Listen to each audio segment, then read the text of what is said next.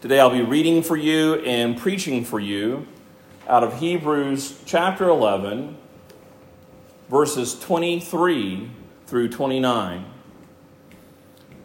Hear now the word of God. By faith, Moses, when he was born, was hidden for 3 months by his parents, because they saw that the child was beautiful, and they were not afraid of the king's edict. By faith, Moses, when he was grown up, refused to be called the son of Pharaoh's daughter, choosing rather to be mistreated with the people of God than to enjoy the fleeting pleasures of sin. He considered the reproach of Christ greater wealth than the treasures of Egypt, for he was looking to the reward. By faith, he left Egypt, not being afraid of the anger of the king, for he endured as seeing him who is invisible. By faith, he kept the Passover and sprinkled the blood, so that the destroyer of the firstborn might not touch them. By faith, the people crossed the Red Sea as on dry land. But the Egyptians, when they attempted to do the same, they were drowned. Faith comes from hearing, and hearing the word of Christ. Let us pray. Our Heavenly Father, we thank you again for these examples of your mighty and wondrous, gracious deeds in and through your people.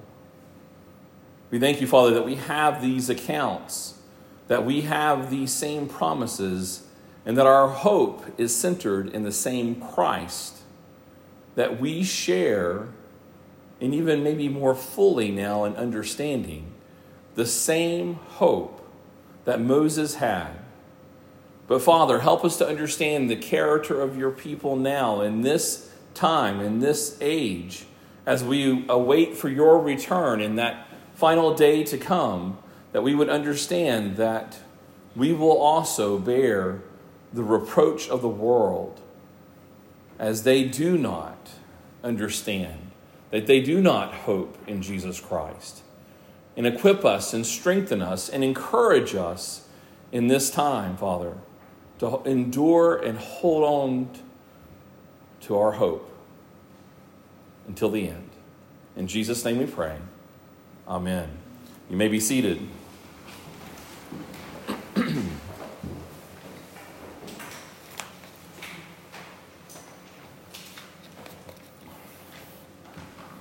As we continue in the Hall of Faith, we are now up to Moses. And again, as I've mentioned time and time again, the same template of this particular preacher, the writer to the Hebrews, the preacher to the Hebrews, is here in this story of Moses. We have 3 particular sections of the account of Moses. We see here Moses' childhood, his very initiation in the protection of Moses.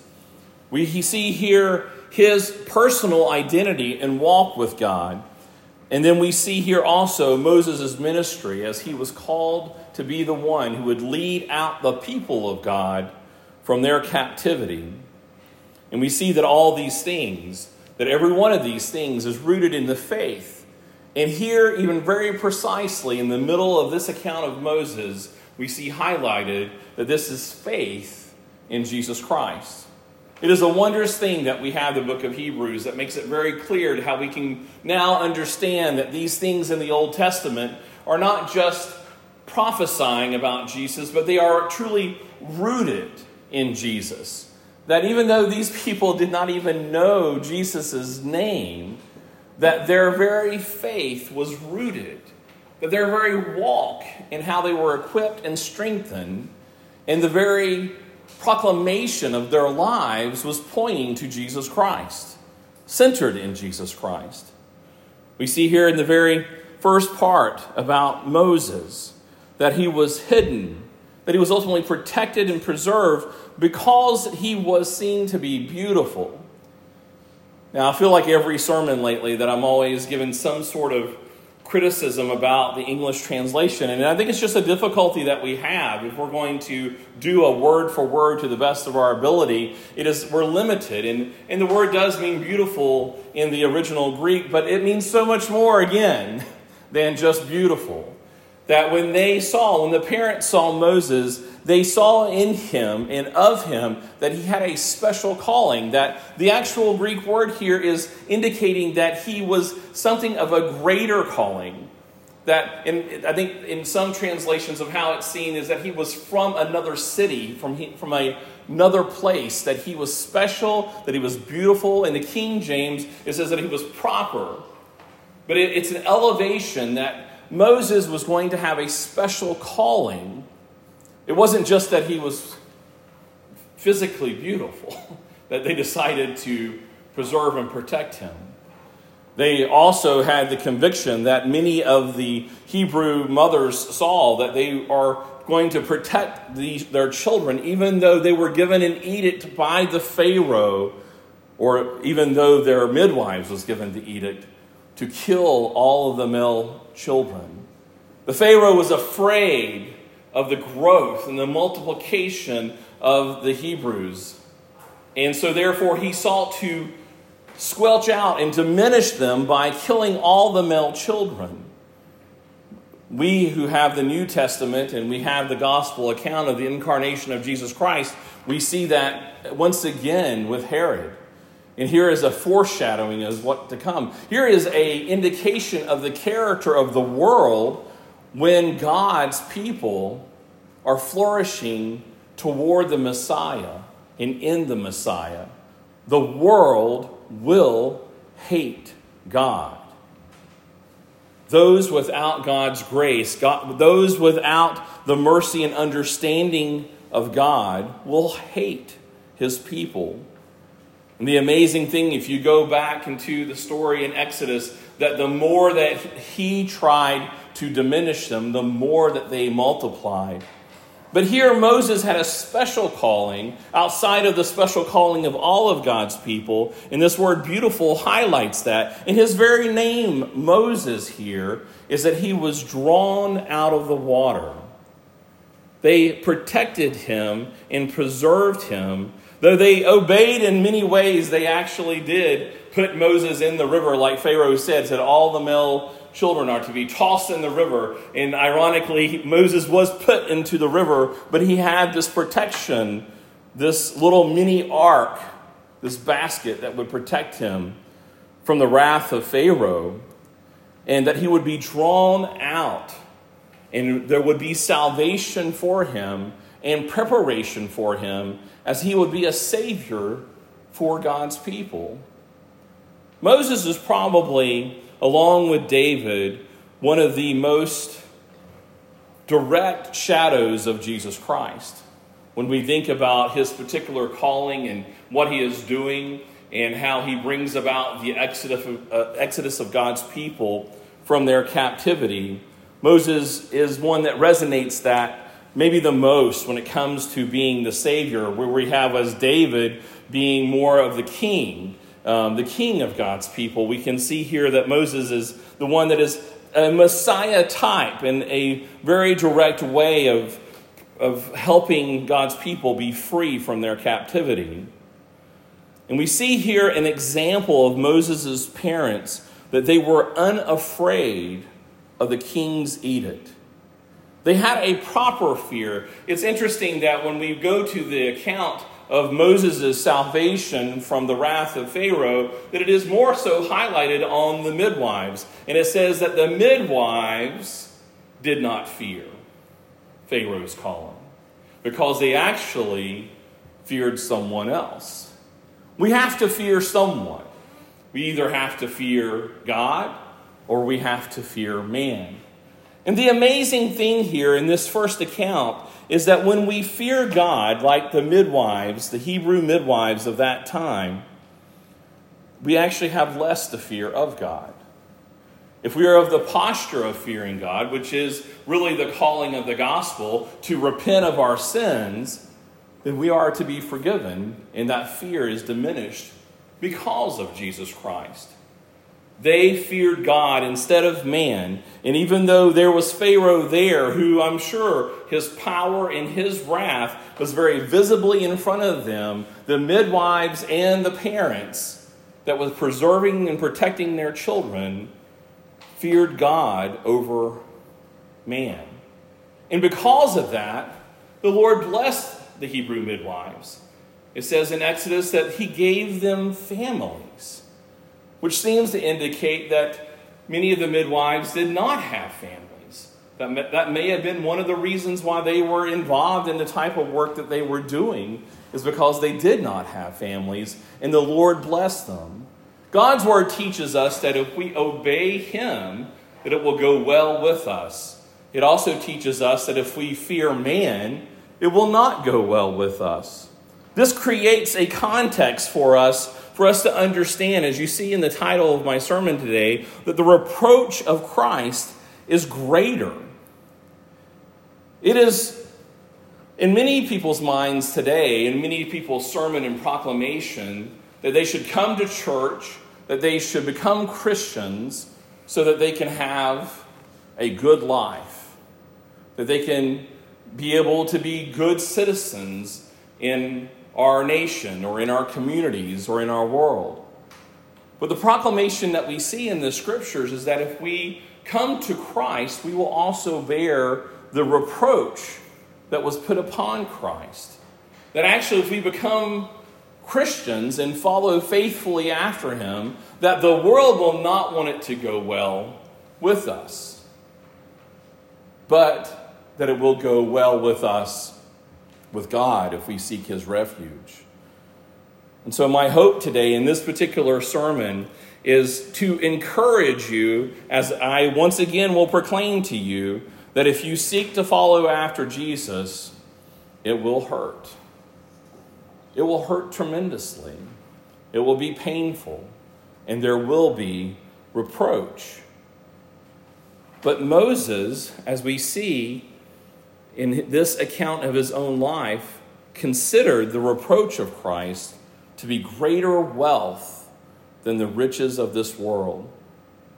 So just backing up a little bit, here we see again in that first part, we see that with Moses' beautiful calling, that he had this special place that was really represented to all of God's people, that as his name indicated as being drawn out of the water, that because he was going to be drawn out of the water through the salvation of God, that he would be a representative and leader for all of God's people to draw near to him.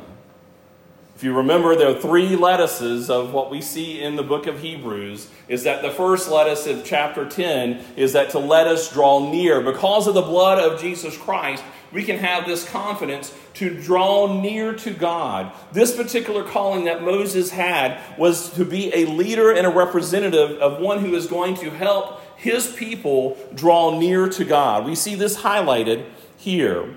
And because that particular calling was highlighted in the minds of his parents, they were unafraid of anything else that was in this world that could harm them.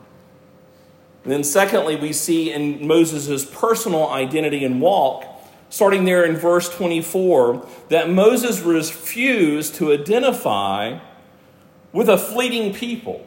He refused to be considered the child of Pharaoh's daughter, the child of Pharaoh's daughter, because he saw himself identified with God's people.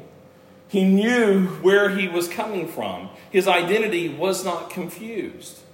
So the question for us today, and the question for the Hebrew Christians that this particular letter was written to, as they are actually Hebrew Christians, the writer is reminding that they too, just like Moses, and now even more fulfilled in Christ, have this identity that is not to be associated with this world, that they are sojourners and exiles of this particular world, that their home is not rooted here, that they are going somewhere.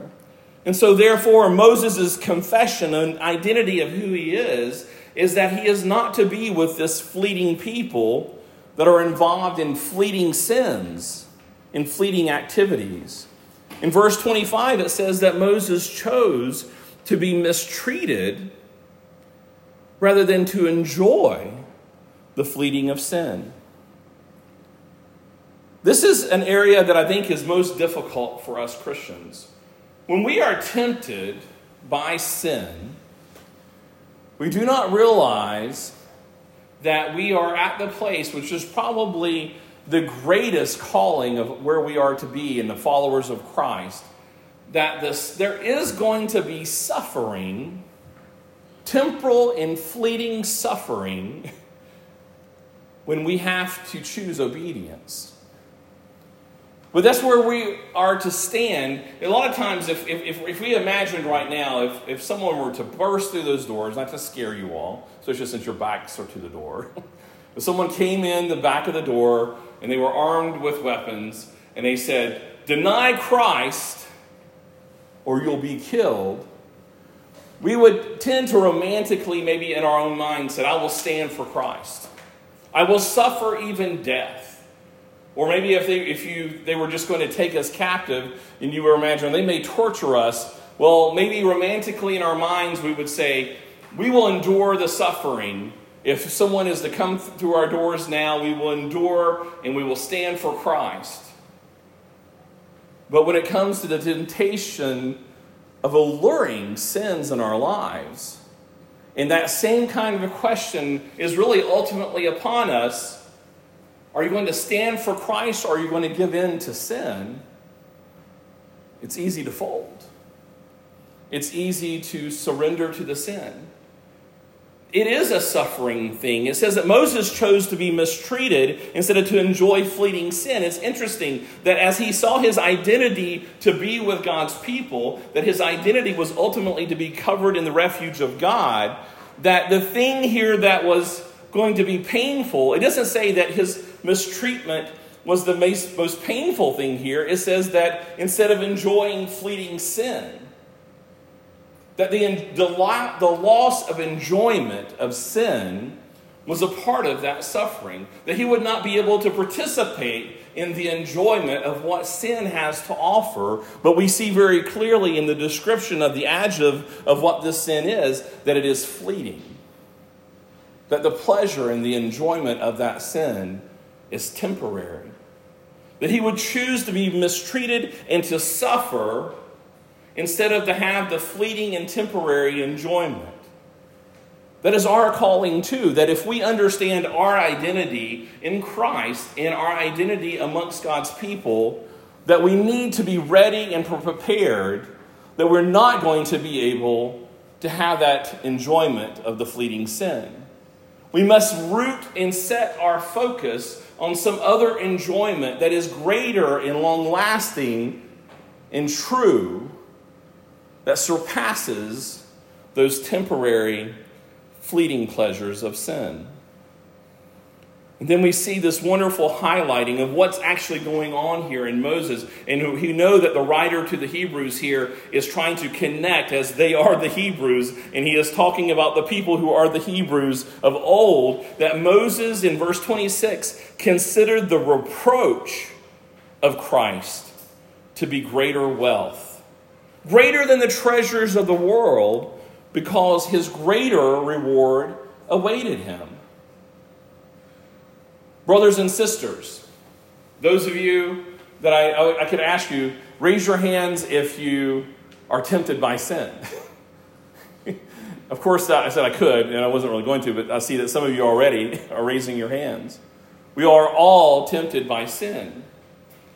When you are tempted by sin, what encourages you and provokes you and stirs you to flee away from it? Is it solely the wrath of God? Is it the embarrassment and the shame that you may get from other people? Not that those are not important things to have weighing upon us when we're considering sin. But when we are tempted, do you have in your mind the great reward? Do you have in your mind the great reward that God promises to those who endure? Now, I'm not talking about the great reward of salvation. These are for people who are already sought refuge in Christ. I am not preaching here a works-based salvation. These are things that are already established by being the people of God, by being those who are under Christ. We already see in the first part that Moses was already under that particular calling and that under that particular blessing of the salvation of God, that he wasn't trying to achieve salvation and justification because of his acts, but because he had been given a particular calling and because he had already been rooted and established as being a part of the people of God. He knew that there was a promised reward for those who endure in obedience. We too are to be encouraged. We see here in this scripture, just as we see in all of Hebrews, that there is a reward for those who continue to endure in faithfulness. Just like last week that I said that we want that our foundation is in Christ, number one. And for those who seek refuge in him through repentance and faith, our foundation is in Christ. But we want our work that is built on that foundation to be the things that are preserved through that final wrath and completion of his earth.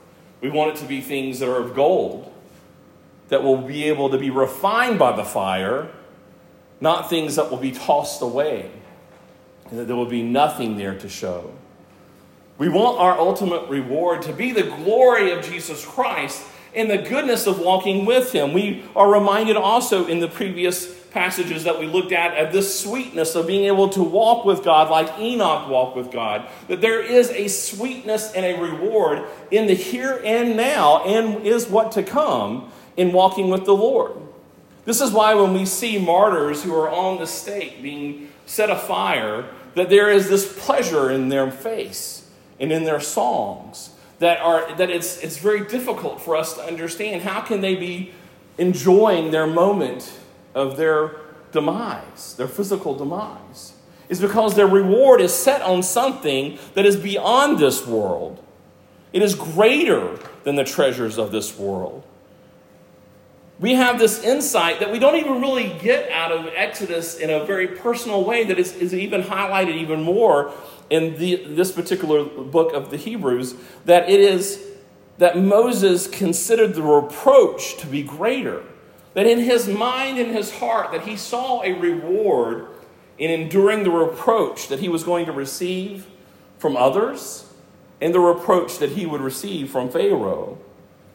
We see here that our calling is to echo much like what Paul said in Philippians chapter 3, verse 8. It says, "Indeed, I count everything as loss because of the surpassing worth of knowing Christ Jesus my Lord. For his sake I have suffered the loss of all things, and count them as rubbish, in order that I may gain Christ."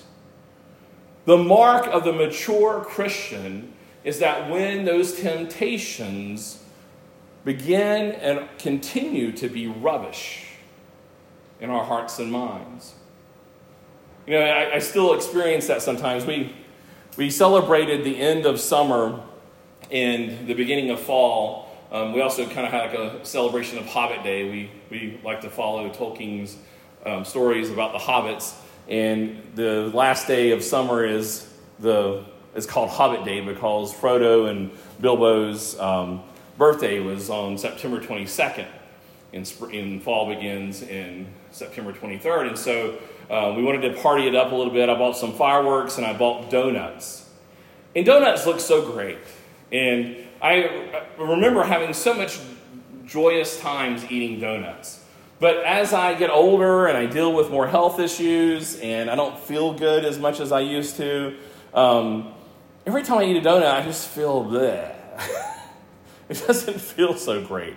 It's not so wonderful. I'm still enticed by them. You know, they're so pretty and colorful, and they got all these different nice smells and flavors, and then you eat one and you're just kind of like, ugh. And they leave this lardy aftertaste in your mouth and everything. Well, that's the way sin is to be for the mature Christian. That it should become more and more like that. The kids probably don't have a clue to what I'm talking about because to them, no, it's so great, it's so wonderful, we love donuts. But as we mature away from sin and over again, it should become like rubbish. This stuff is worthless to me. Being able to walk in health and be strengthened is far greater than what temporal and fleeting benefit that what the world has to offer. That is what Paul is saying here, is that the surpassing worth of knowing Christ Jesus my Lord is greater than this rubbish.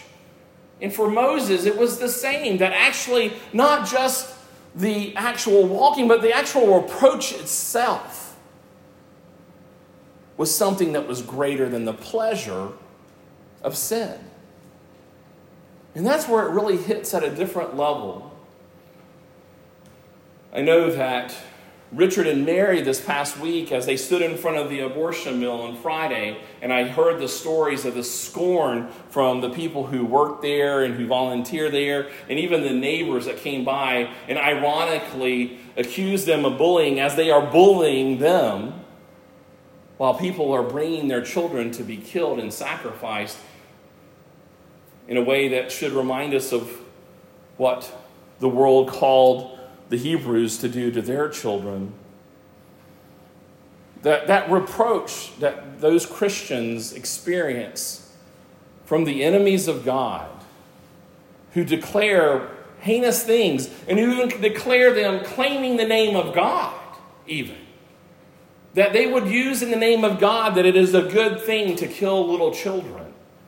To have to listen to that and to have that reproach thrown upon them, that is actually to be a more valuable thing to us than sin.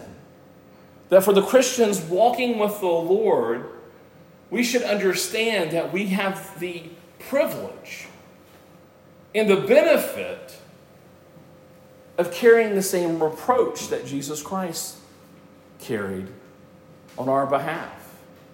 That we get to be like our Savior in being scorned by the world.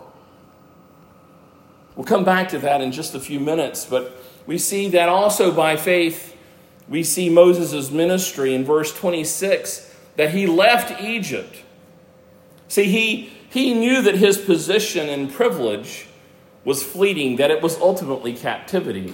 And that's what sin is. That what we think is some kind of position and privilege to be experiencing sin, it's ultimately captivity. He saw that his particular role as being the adopted son of Pharaoh's daughter was really still ultimately captivity. And so now that he saw his identity to be with God's people and his identity to be the Savior of God's people, he left Egypt not being afraid of the fleeting king, because he was focused on the eternal king. Verse 27, it says that he endured this scorn and this reproach, seeing him who is invisible. Because again, he feared God over man. He ultimately feared Jesus Christ and sought Jesus Christ, even though not only was he invisible to him, even his identity was invisible to him, where it is not invisible to us. We know the person of Jesus Christ proclaimed in his word, that Moses endured by setting his sights ultimately on Jesus Christ.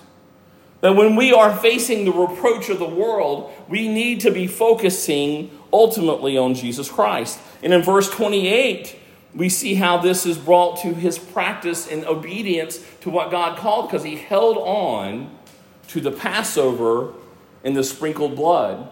I hope you see here that we see this holding on to this sacramental calling of God for God's people was still ultimately, and we can see this very clearly when we read the Old Testament in the light of the New Testament, that this is Jesus Christ. This Passover meal that we are about to take here in just a moment is a richer and fuller revelation of the very Passover meal that they experience. The sprinkled blood that they are hoping in, that washes them clean and protects them from wrath, We know is our baptism as God's people, that as he held on to these things along with the households of God, he was drawing near corporately as a whole, holding on to the things so that the destroyer might not touch them. Meaning for the firstborn children of the households, that they were seeing their households to be covered by the blood of the Lamb. And in verse 29, we see as God's people goes through the Red Sea, we see Moses leading the people of God toward the promises, toward the Exodus, because the wrath is to come upon the enemies of God. And it says that God's people made it through the sea, but as the Egyptians followed them, because they did not have the blood of Jesus Christ, because they cannot draw near without the blood of Jesus Christ, they perished and are destroyed. And much like the flood that destroyed the earth, the flood that came upon them in the Red Sea destroyed them and became their end. We see all three of these, that we have this drawing near, this identity of being drawn, those who are called to be drawn near to Christ in the very beginning of Moses' life. We see this call to hold fast the confession without wavering as an example in Moses' life as he sought to be identified with his people, to be those who would even be those who would be mistreated so that they would not waver toward the fleeting sin. And then we see this corporate calling of God's people to come together, to be stirred up in obedience and love as they advanced forward in the kingdom of God. So that is a highlight of the life of Moses in this hall of faith. But what I want to talk about is to go a little bit further about this understanding of the identity of the reproach of Christ. And I want to finish the other half of my sermon on focusing on that, because that is an area that I think we can see here that is highlighted very clearly as they again and again we see that they were not fearing man because they were fearing God. And because they were fearing God, they did not have to fear God because they were able to draw near. There's a duality in the Bible about the concept of reproach. 1 Peter chapter 4, verses 12 through 16 highlights that duality. It says, "Beloved, do not be surprised at the fiery trial when it comes upon you to test you, as though something strange were happening to you. But rejoice insofar as you share Christ's suffering, that you may also rejoice and be glad when his glory is revealed. If you are insulted for the name of Christ, you are blessed."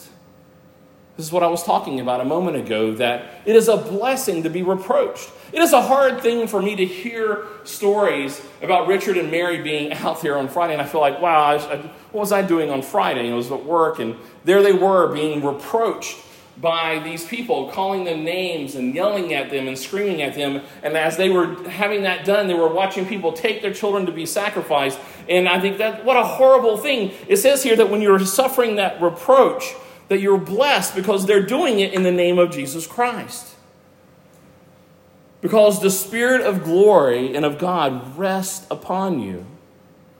But let none of you suffer as a murderer or a thief or an evildoer or as a meddler. Yet if anyone suffers as a Christian, let him not be ashamed, but let him glorify God in that name. It seems that we see here in this passage that there's going to be reproach one way or the other. There's going to be either the reproach of man or the reproach of God. And we see this throughout the whole Scripture.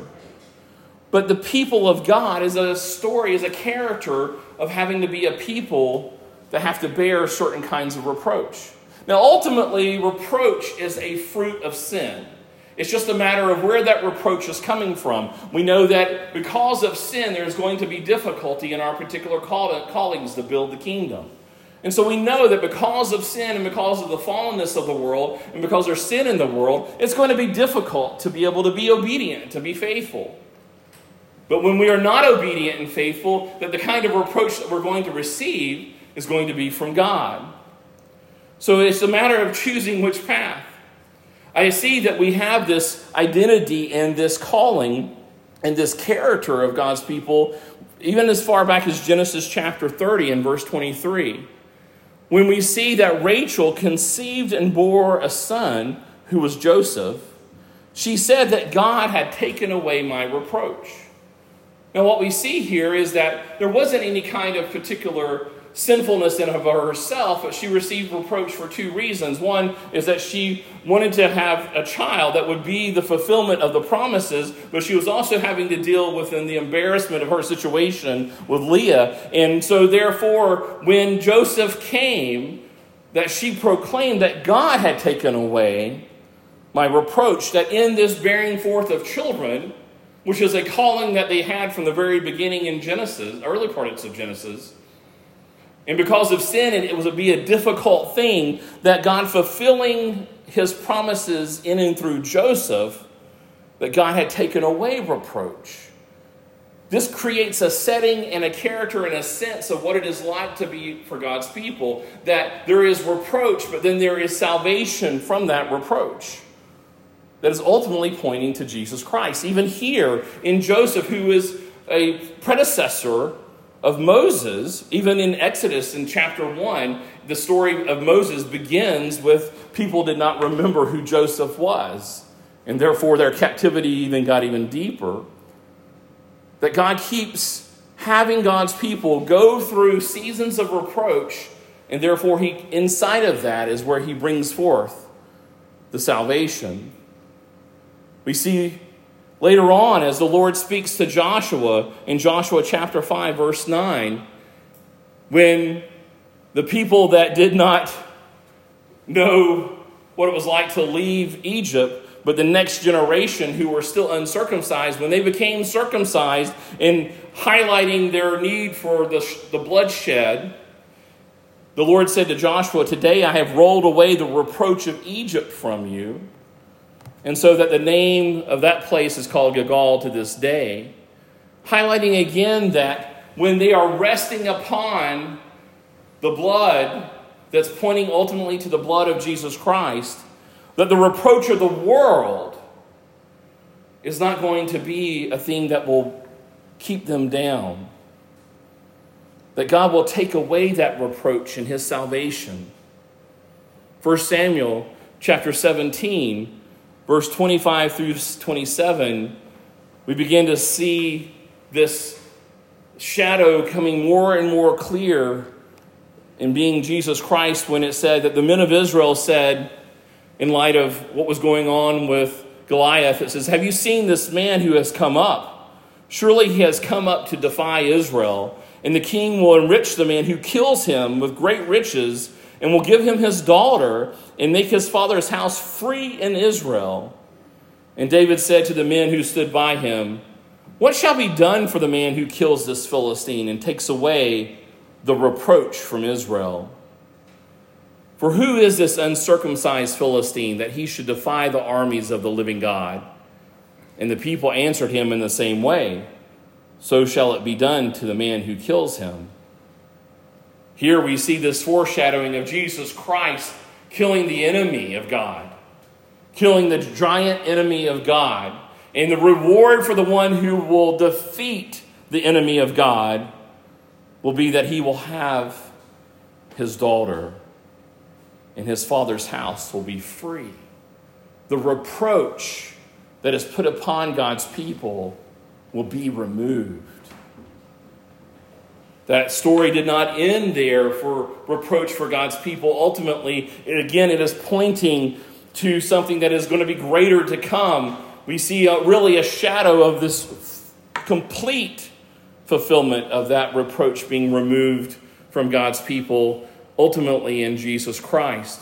But it is something that we carry along with us in our identity in the here and now until the very end, waiting for the ultimate reproach, the reproach that Christians face today. And not just in extreme situations that we're talking about in front of the abortion mill, but in the challenges of dealing with our own sin, in the challenges of dealing in our own marriages, in the challenges in dealing with the raising of children and trying to raise them up on the right path, in the challenges of work.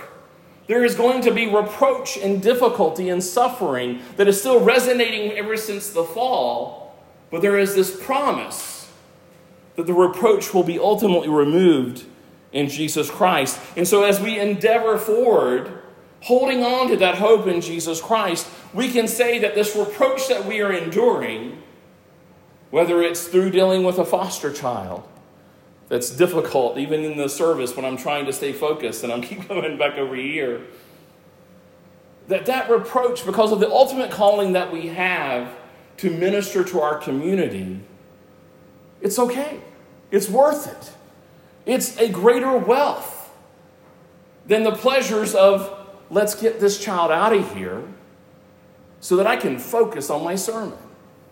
So that I can have maybe a more clear and concise sermon for you guys. Let's not have children in our service anymore like this.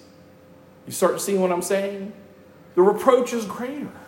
It's better to deal with that difficulty so that we can see the kingdom of God flourish the way that God intended, not the way that I intended this morning to always go, nice and smooth and clean and seemingly perfect. Because we have to understand that when we abandon our calling and our endurance and the continuing on, even with the reproach of the world, that we will have the reproach of God.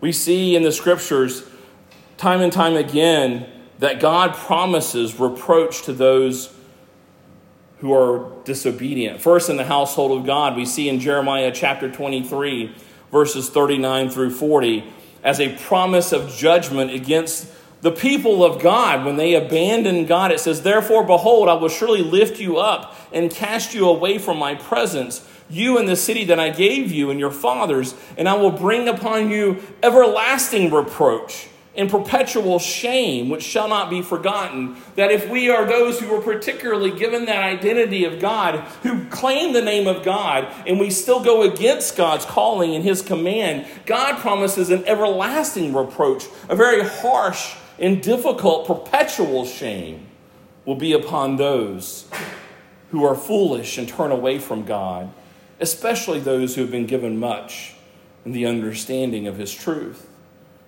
In Ezekiel chapter 5, another prophecy of reproach in verses 14 through 15, it says, "Moreover, I will make you a desolation and an object of reproach among the nations, all around you in the sight of all who pass by. You shall be a reproach and a taunt, a warning and a horror to the nations all around you when I execute judgments on you in anger and fury and with furious rebukes. I am the Lord, I have spoken."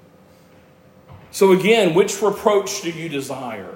The reproach of the world, a fleeting king, fleeting edicts, or the reproach of an eternal God and living God, an everlasting and perpetual shame and horror that will be an example to the nations of what God does to those who turn away from him? We live in a day and age where the weapon of the world today, more than anything else, and we've seen it in the last 3 years, is to shame people into following their ideology. We're not at a place right now where, well, let me back up. People are being arrested and are being imprisoned, and in some cases are being tortured in the world. But in our nation, the tool that has caused the greatest effect of getting people to submit to the king's edicts, the earthly king's edicts today, has not been the sword so much. It's social shame. It's the reproach of the world. If you don't follow a particular ideology or embrace it, you will be shamed by people on social media, by your neighbors. Because the end thing is to do this or that. The end thing is to be confused about identity when it comes to your own understanding of gender. The end thing is to toss off authority, to really see the marriage relationship to be a scornful thing, to actually see children, that we should celebrate our liberty from having children. And that if you are one who sees yourself as those who submit together as husband and wife, and if you are those who desire to raise up your children to follow after God, well, how shameful that you would force your children to believe in a God. Let them choose for themselves not only what God they worship, but who they are. Let them carry out whatever they desire, even whatever gender they are. How shameful it is for you that you would be a tyrant in your home and teach those things. See what I'm talking about? That's the shame and the reproach of the world. And then if that doesn't work, they'll sue you and imprison you. But their first weapon of choice is reproach. You'll be shamed amongst your coworkers unless you follow along with the diversity, equity, inclusion sermons that you have to listen to. I know some of you have to listen to this. As I'm a contractor with the government, I know some of you who are working for the government has to listen to that junk. You need to celebrate it. You need to embrace it. You need to proclaim it. And how shameful it is that you would point back to the Word of God. In Ezekiel chapter 36, verses 2 through 3 and 6 and 7, it says, "Thus says the Lord God, because the enemy said of you, ha ha, and the ancient heights have become our possession. Therefore prophesy and say, thus says the Lord God, precisely because they made you desolate and crushed you from all sides, so that you became a possession of the rest of the nations, and you became the talk and evil gossip of this people. Therefore prophesy concerning the land of Israel, and say to the mountains and the hills, and to the ravines and the valleys, thus says the Lord God, behold, I have spoken in my jealous wrath, because you have suffered the reproach of nations. Therefore, thus says the Lord God, I swear that the nations that are around you shall themselves suffer reproach." That precisely this shame and crushing that they put upon God's people will come back upon them. We don't have to do it. Vengeance is not ours. Vengeance is the Lord. He promises that when you suffer reproach from the nations and from our nation, that those particular swords that they point toward you will come right back upon them. The Lord promises that his reproach will come upon the enemies.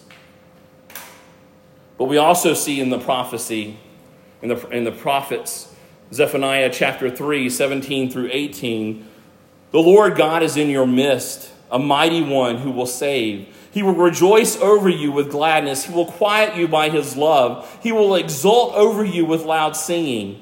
I will gather those of you who mourn for the festival, so that you will no longer suffer reproach. This is a promise of the mighty one, Jesus Christ, who will save. This is an amazing thing that our Savior says that he will rejoice over us with gladness.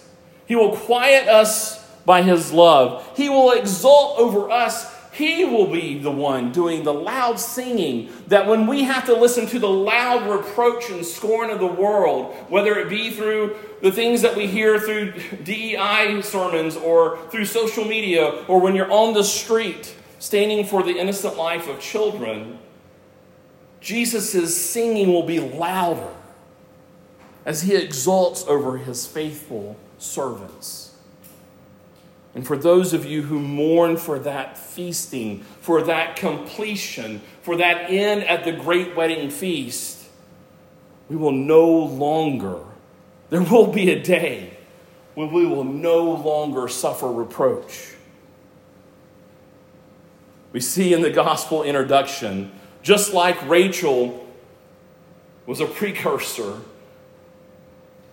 that her child would be the one who would be the predecessor that would lead to Moses, the Messiah for those people in that time, the shadow Messiah of the ultimate Messiah. We see in Luke chapter 1, verse 25 with Elizabeth, as she has in her womb the predecessor who will proclaim and prophesy Jesus Christ.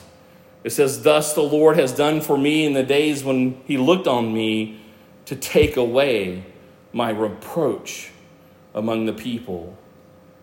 the whole context of the gospel, of the Messiah, the shadow messiahs and the ultimate Messiah, the prophet messiahs that are going to point to the ultimate Messiah, is the removing of reproach. It is the context of the gospel. That even though as we live in the gospel today and we have to bear the reproach of the world, we have this hope of the full removal of reproach. So brothers and sisters, fear the right things. Because in Christ, you need not to fear man.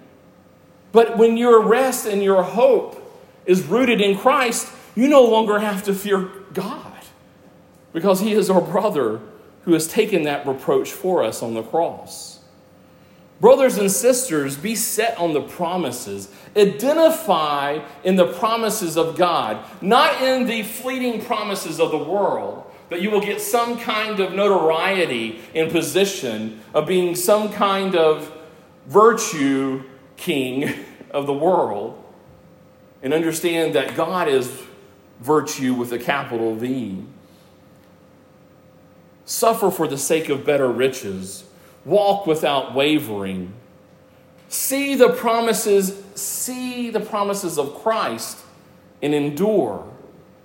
And advance forward as the people of God. Stir one another up in this. Encourage your brothers and sisters.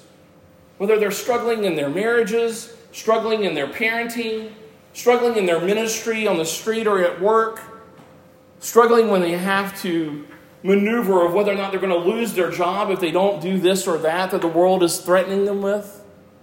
Stir them up in that hope. We need that stirring up of one another. Pray for one another. Love one another. And then lastly, remember these words that Paul gave us in Romans chapter 15, verses 1 through 7. We who are strong have an obligation to bear with the failings of the weak and not to please ourselves. Let each of us please his neighbor for his good, to build him up. For Christ did not please himself, but as it is written, the reproaches of those who reproached you fell on me. For whatever was written in former days was written for our instruction, that through endurance and through the encouragement of the Scriptures, we might have hope.